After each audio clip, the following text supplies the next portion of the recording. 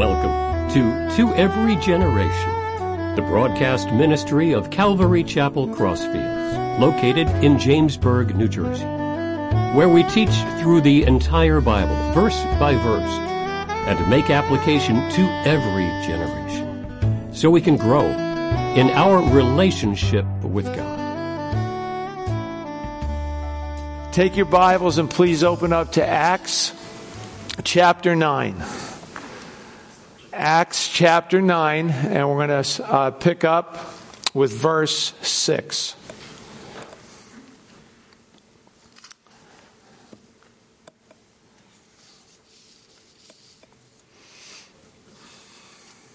Acts chapter 9, beginning with verse 6.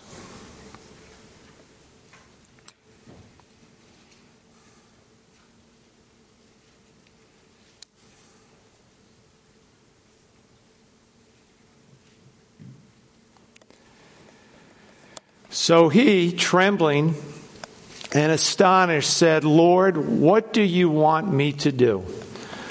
Then the Lord said to him, "Arise and go into the city, and you will be told what you must do."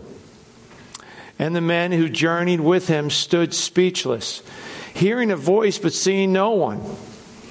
Then Saul arose from the ground, and when his eyes were open, he saw no one.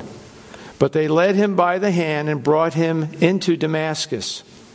And he was there 3 days without sight, and neither ate nor drank. Title of tonight's message is "The Journey Continues."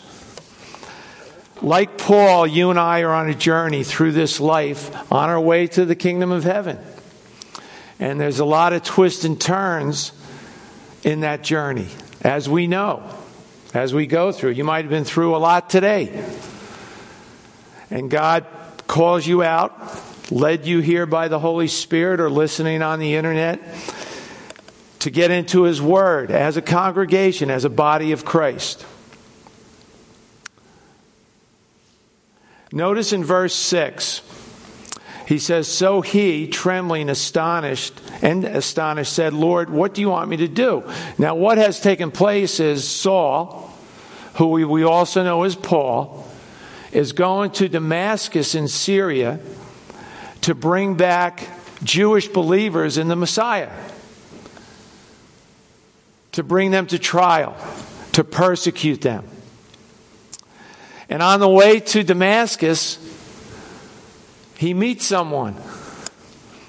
And that someone is no other than Jesus Christ. Knocks him down. You know, sometimes the Lord's going to lower us to get our attention. And boy, did he get Saul's attention.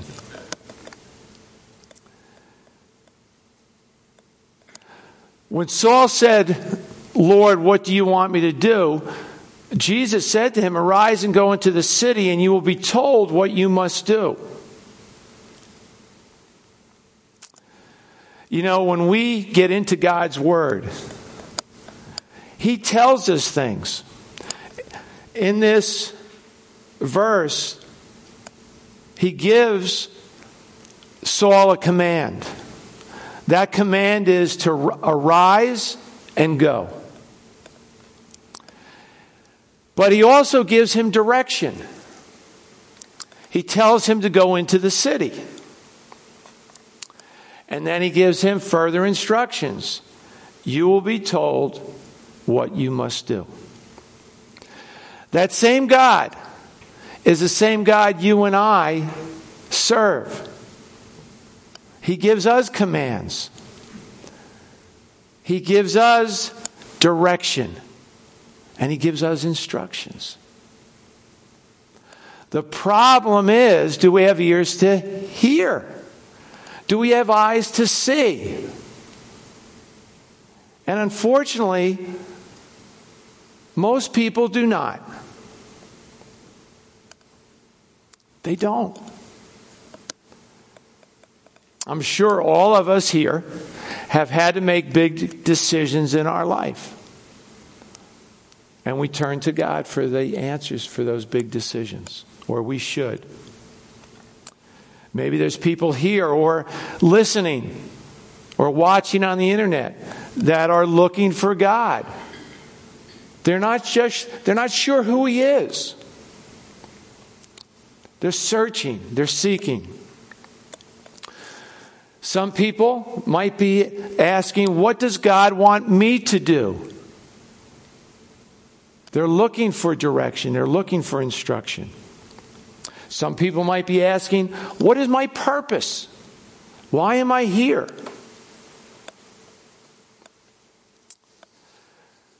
The hard thing for you and I as human beings is we like to see the big picture, where God usually reveals things to us one step at a time. That's His nature. That's His character. William Shakespeare in Hamlet says, there's a line Hamlet says, to be or not to be.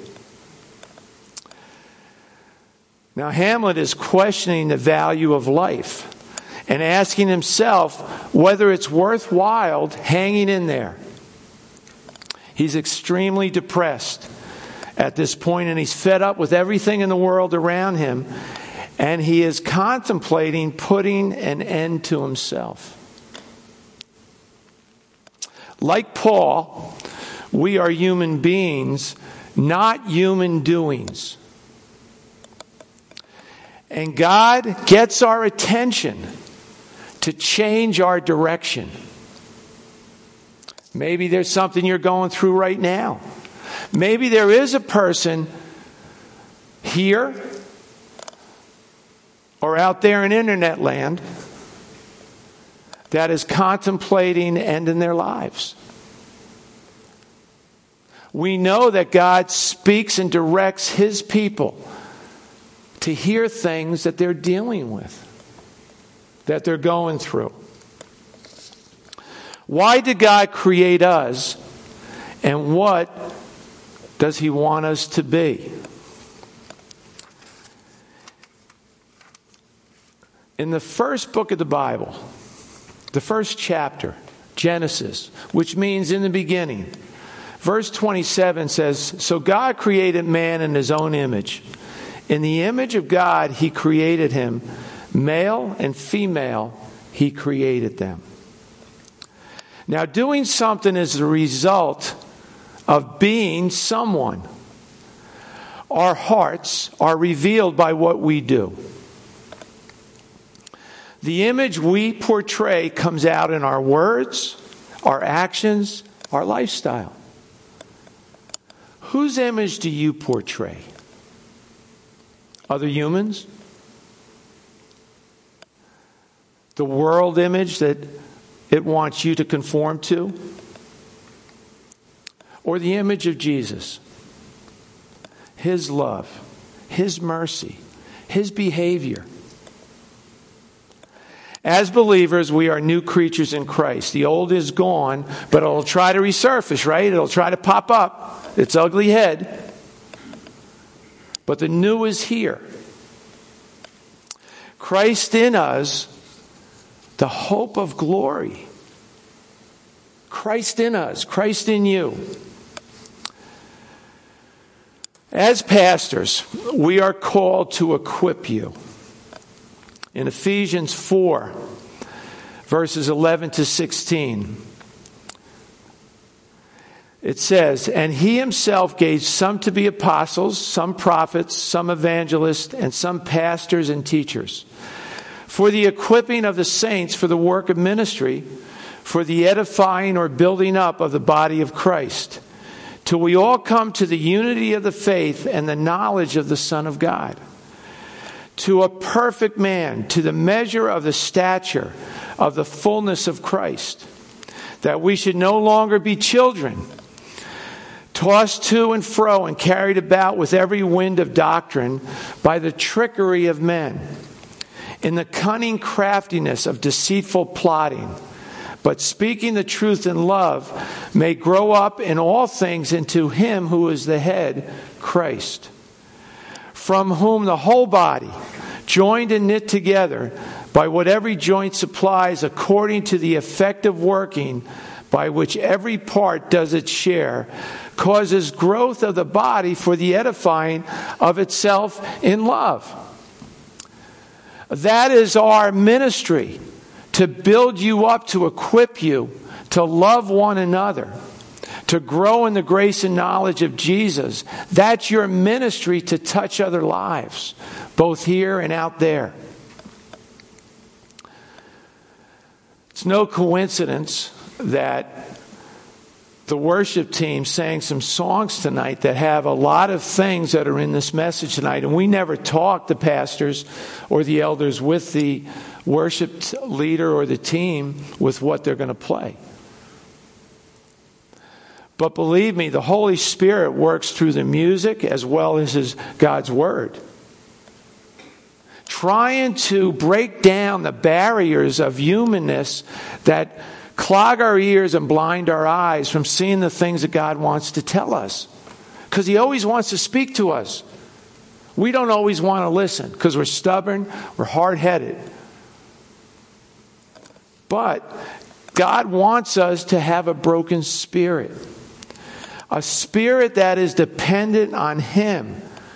A spirit that He fixes, not that we create in ourselves. To have a strong spirit. We need to be broken in order for God to have His Spirit put in us. He wants our hearts to be broken. He wants our hearts to be sorrowful.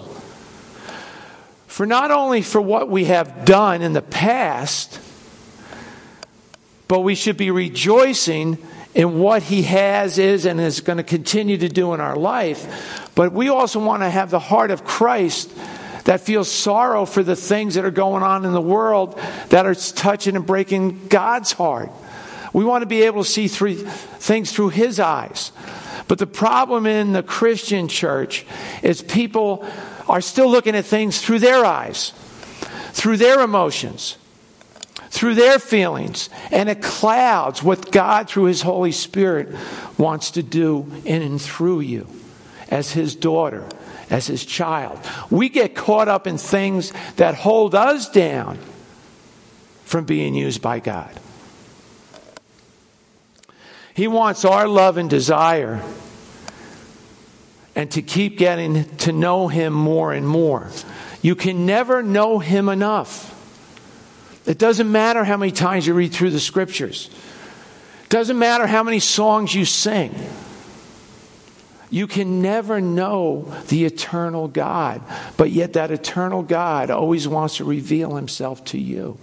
Are you in a humble place to always be receiving, or are you distracted by the things that are going on in the world or in your life? It's a very important question to ask yourself. Are you in the same place you were 20 years ago? You shouldn't be. Are you growing from yesterday? Have you grown since this morning in the things of God? If not, why not? He wants our loyalty. He wants our faithfulness. God wants us to wait on Him continually, to trust Him. In the second part of verse 6, it says, "Then the Lord said to him, 'Arise and go into the city, and you will be told what you must do.'" That command, arise and go, that direction, go into the city, that instruction, you will be told what you must do, takes obedience. Obedience is huge. Doesn't matter if you read God's Word. Doesn't matter if you understand God's Word. You have to obey it. You have to do it. Scripture says obedience is better than sacrifice. Jesus gives many commands in His Word. Throughout the whole Scripture, there's a lot of commands. Some people think they're optional, but they're commands. In Matthew 26, verses 37 to 39, Jesus said to him, "You shall love the Lord your God with all your heart, with all your soul, and with all your mind. This is the first and great commandment. And the second is like it. You shall love your neighbor as yourself. How many times have you and I heard verses 37 and 38 and 39 of Matthew 26? I bet a lot. The question is, are we obedient to every aspect of those three?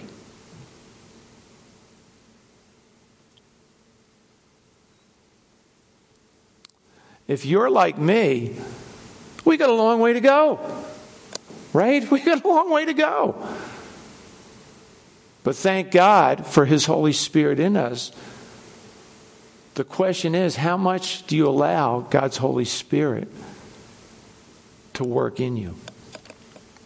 In Matthew 28, 18 to 19, and Jesus came and spoke to them, saying, all authority has been given to me in heaven and on earth. Go therefore and make disciples of all the nations, baptizing them in the name of the Father and of the Son and of the Holy Spirit. That's a command. How many of us do that? How many of us have that passion to do that? To follow through with that command? And if not, what are those things that are distracting us from doing that? I can tell you in one letter what distracts me. I. And same thing to you, the letter I. That's what keeps God's Spirit from strongly flowing through each one of us. And it doesn't have to be that way. It does not. In verse 7, it says, and the men who journeyed with him stood speechless, hearing a voice but seeing no one. Then Saul arose from the ground, and when his eyes were open, he saw no one. But they led him by the hand and brought him into Damascus. And he was there 3 days without sight, and neither ate nor drank. Now the name Saul means desired. What is your desire? What's your desire? What's your spiritual desire? Do the things that you strive for in this world line up with your spiritual desire, or are they opposed to each other? Are you double-minded? Are you unstable in everything you do? Because it's a tug of war in your heart.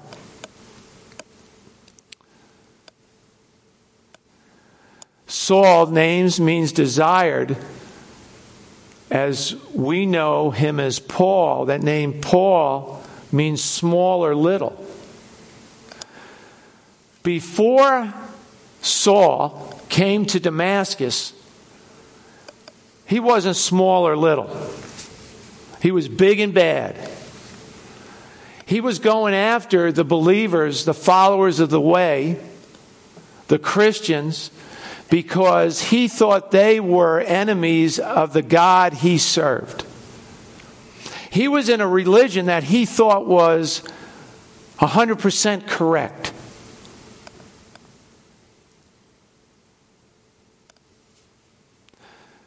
But as we're going to see tonight, he wasn't born again yet. He didn't have the Spirit of the living God in him. How much of his religion was him, or man's, or tradition?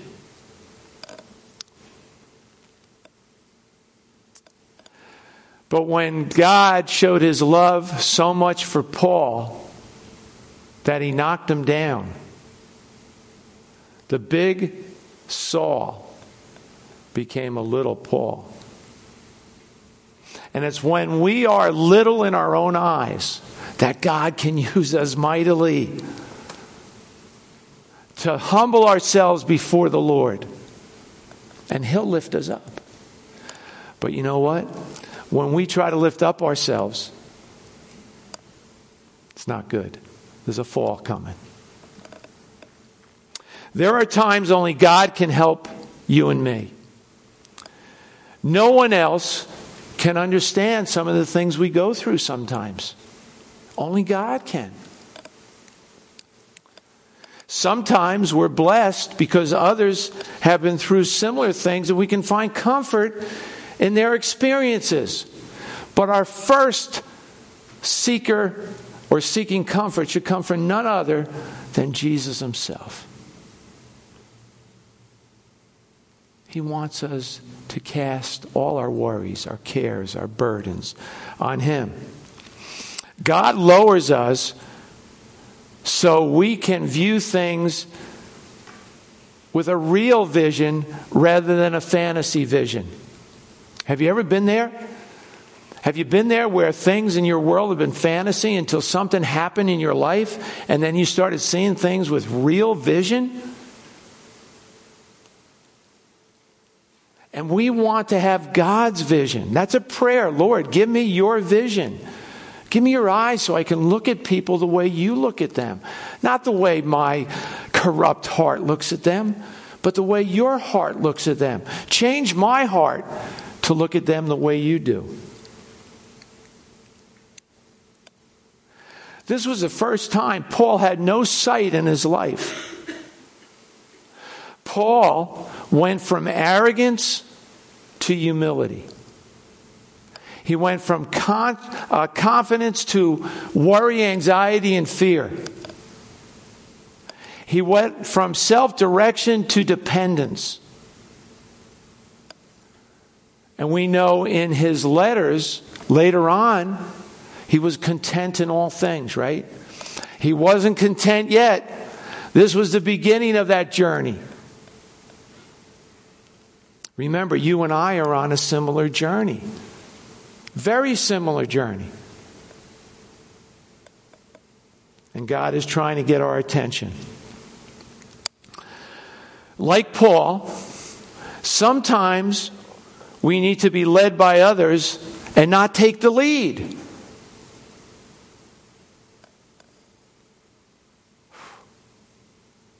That takes humility. To be led by others, even though you would like to be in the lead. We see here a time in those 3 days of prayer. He didn't want to eat. I'm sure it became a fasting and time of prayer for Paul. But it was also training. He was being trained in God's boot camp. You ever feel like you're in God's boot camp?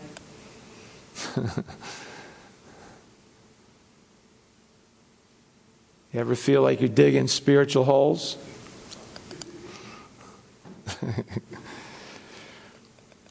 Saul thought he knew who God was and what pleased him.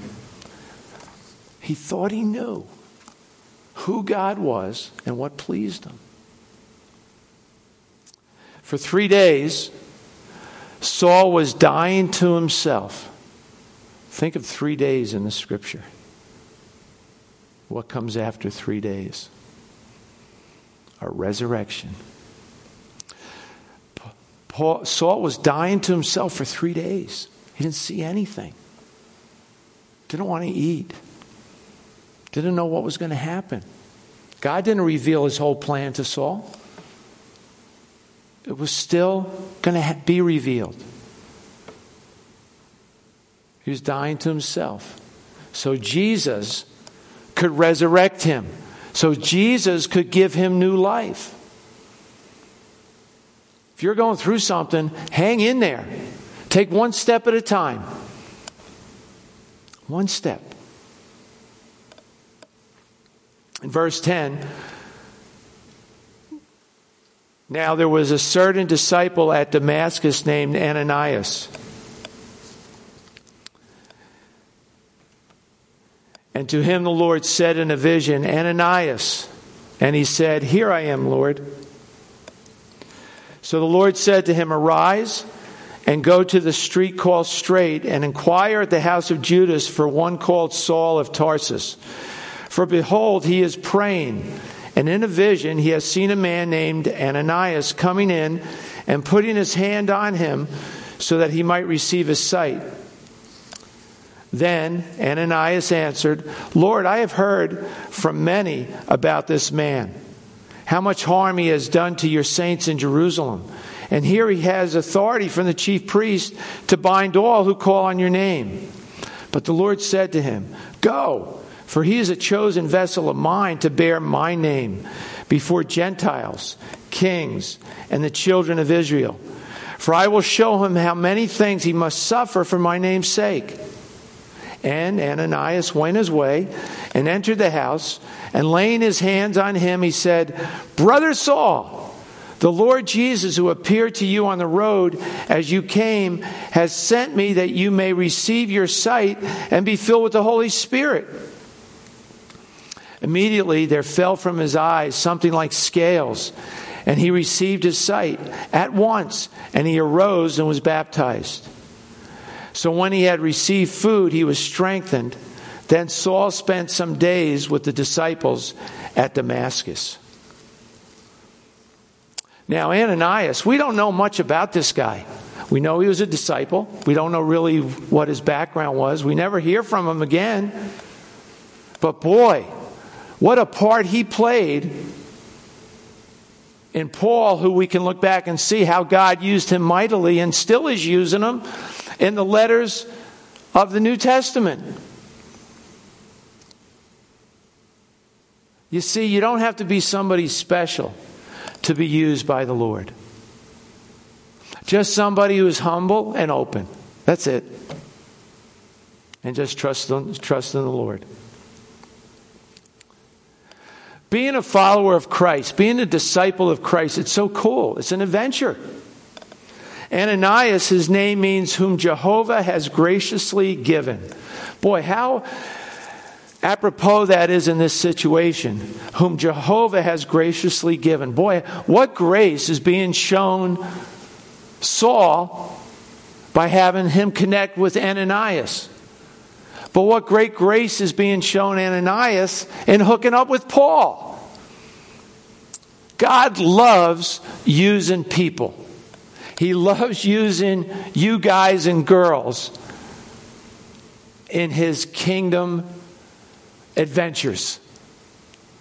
Because you never know, right? We don't know all the time what's going to happen tonight when we leave this church or after service. We don't know what's going to take place tomorrow. But God does. And He's trying to prepare our hearts to be ready for those moments of use. Notice in the beginning verses that I just read here in 10 that he gave Ananias a vision. And it was a vision about Paul's vision. How cool is that? He explained Paul's vision in Ananias' vision. You can never put our God in a box, how He's going to try to get things across to you. Because He knows what it takes to get your attention. Then, Ananias, like every disciple should say when they're called by the Lord, "Here I am, Lord." You see, sons and daughters of the King say that. "Here I am. Use me. What do you need me to do, Lord?" And we see that Saul was praying. He was seeking. He was communicating with God. That's what prayer is. God was revealing to him through a vision of this guy, this man, coming to put his hands on him so he could see again. God can speak to us through His Word. He can speak to us through other people. He can speak to us through situations. But in these last days, besides all that, He chose to speak to us through His Son. How much are you getting to know His Son? Through His Word. Jesus is the Word of God. You got to hang out with Jesus. You got to hang out with Him 24/7, 365, and be an empty vessel. Be an empty vessel instead of a cracked pot. Let Him fill you with only Him. If you don't, you're just a cracked pot. Everything you try to put in is just going to leak out. It's going to stink. Notice Ananias here in those verses communicates with God his concerns about Saul, because he knows Saul's background. He knows what Saul was doing. But Ananias also hears God say how Saul is a chosen vessel. And he lays out briefly what Saul's calling is. Notice, to lift up and carry Jesus to the Gentiles, to kings, and to the Jewish people. That's what Saul's ministry was going to be. Now notice, Saul is praying. Wouldn't you? Wouldn't I? We don't have our eyesight. We just had an encounter with Jesus 3 days ago. And we don't know what's going to happen next. Pastor David Guzik, in his commentary about Saul praying, says his prayers were more mechanical than spiritual up to this time. He was a traditionalist praying, probably repetitive prayers. Saul had never prayed with Jesus as the mediator. This is the first time he's praying using Jesus. He had not prayed with a humble heart, and he was never really near to God. He thought he was. But the only way you can get near to God, the Father, is through His Son, Jesus. There's no other way. Saul had said many prayers, but he had never truly prayed until he was humbled, until he was in that position that the only place he could go, the only place he could look was up. You ever been there?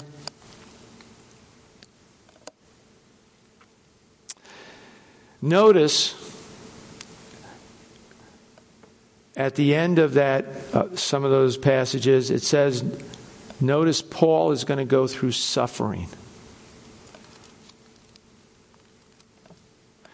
During World War II, the German secret police approached a Romanian pastor named Joe Taun and told him to renounce his sermons that were published in print and were on radio broadcast. The pastor boldly said, "I cannot do that." To which the SS guard said, "Don't you realize I can use force against you?" And the pastor replied, "Let me make this very clear. Your weapon is killing. My weapon is dying. If you kill me, everything I've ever done for Jesus will be sealed in my blood. And my audience will grow stronger and wider. So do what you have to do." The SS decided he would be of more harm dead than alive and left him alone. Paul said it best from a Roman prison as he wrote a letter to the believers in Philippi.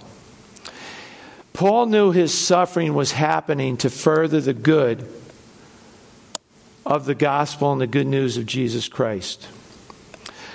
His afflictions strengthened his walk with Jesus and his witness for Jesus. In Philippians 1:21 it says, "For me to live is Christ and to die is gain." Your life, my life, like Paul's, are to bring glory to God. And we can do that in the best and the most horrific of times. We are to be lights that shine in a dark world. A world that is filled with sin and filled with death. Like the Romanian pastor or Paul the apostle, even death can bring God glory. Notice Ananias calls Saul brother in verse 17. What a change of heart in Ananias once he got God's word. He just obeyed. He trusted. And he went to Saul and he laid hands on him and called him brother. What did that do to Saul? Remember, 3 days. 3 days. Just in darkness. He couldn't see. But he felt the touch and the love of someone who God told was going to come. Not just a man, he gave him the man's name.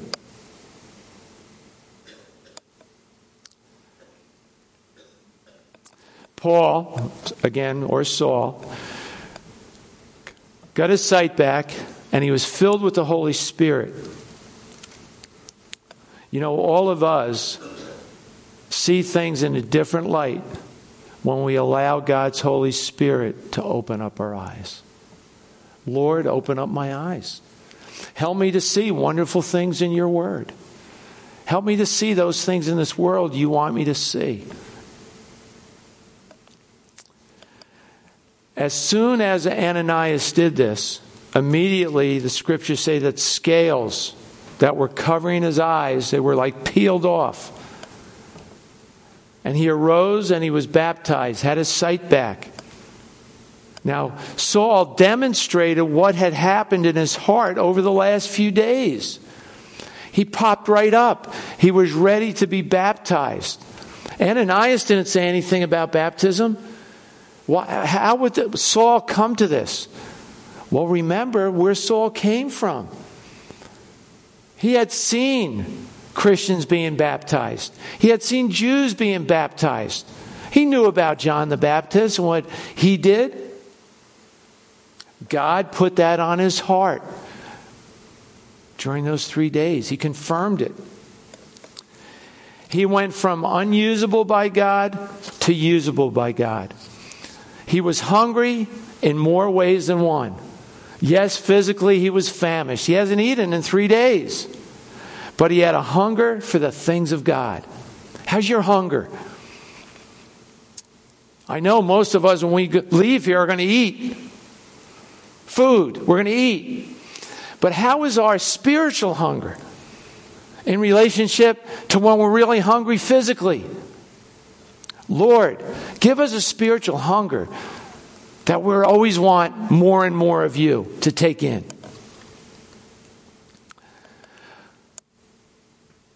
Then notice he spent time with the apostles in Damascus.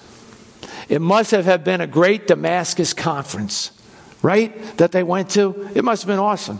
Damascus, one of the meanings of the word is the well-watered land. Boy, I bet the water of the word was really going forth when they hung out together for those few days. Can you imagine everything that went on?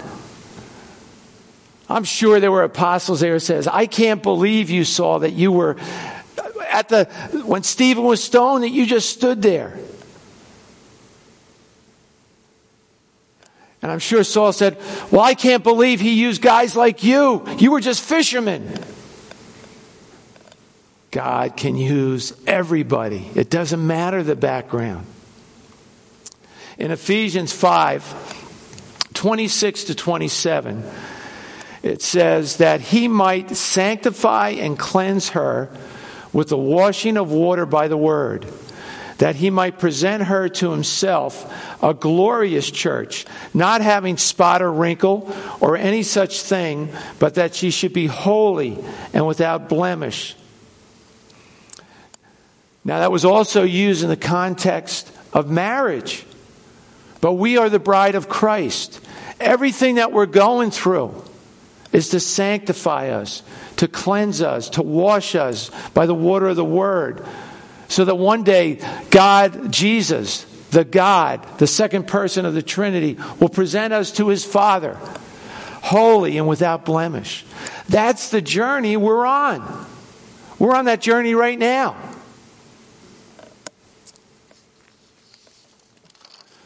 As we close tonight, let's look at the last few verses.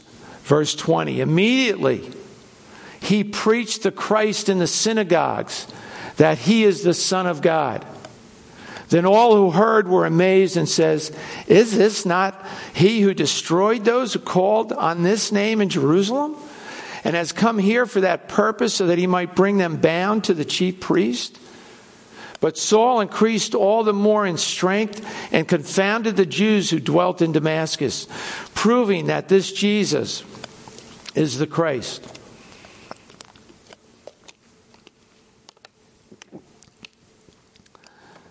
After the 3-day conference, Saul went right to church, preaching right in the synagogues that Jesus was the way, the truth, and the life. That Jesus was the revelation of God himself in the flesh, in the person of Jesus. The Jews that were present were both amazed and confused. But Saul increased in strength, and so should we. Do you know that as you submit yourself to the things of God and to his word and to the filling of the Holy Spirit, you will gain strength in the things of the Lord? I believe Simeon and Anna had a strength that went beyond their years. I know Caleb did at 85. He was still taking mountains for the Lord.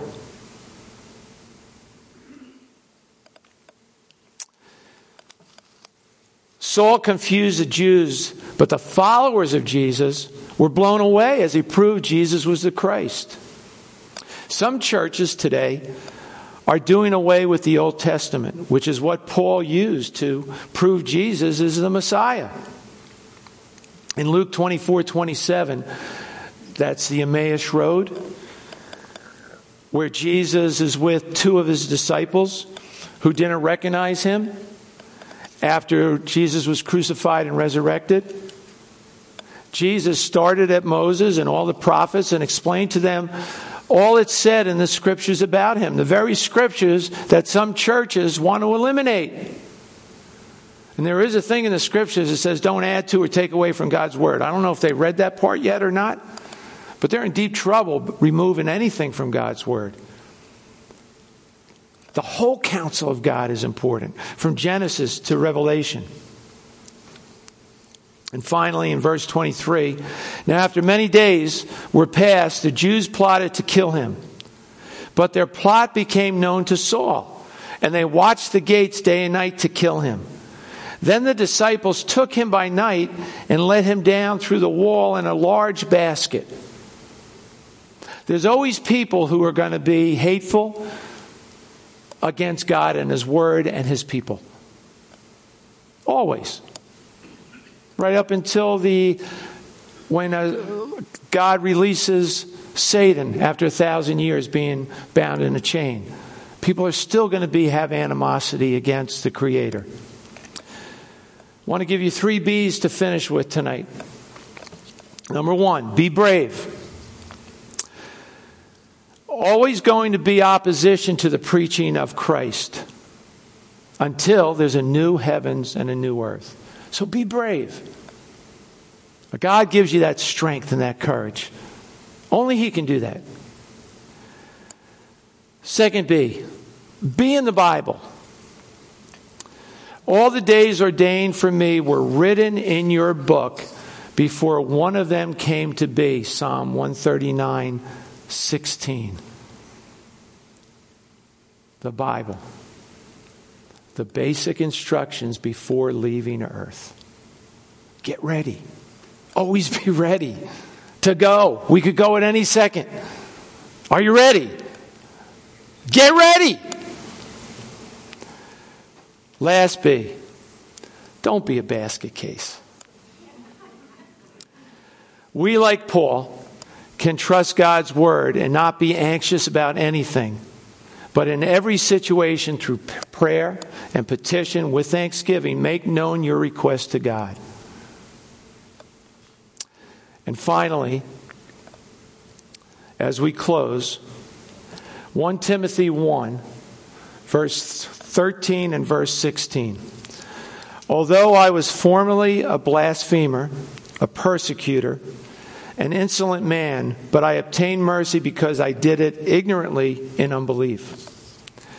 Verse 16, however, for this reason I obtained mercy, that in me, first, Jesus Christ might show all long-suffering as a pattern to those who are going to believe on him for everlasting life. Let's pray. You've been listening to Every Generation from Calvary Chapel Crossfields. We meet for Bible study Wednesdays at 7 p.m. and Sunday service begins at 10:30 a.m. On Sundays, we have children's church for all ages, in addition to infant and nursery care. You can find out more about the ministry here at Calvary Chapel Crossfields by going to www.cccrossfields.org, where you can also watch or listen to previous messages. If you have any questions or have a prayer request, please email us at contact@cccrossfields.org. Thanks for listening, and may God bless.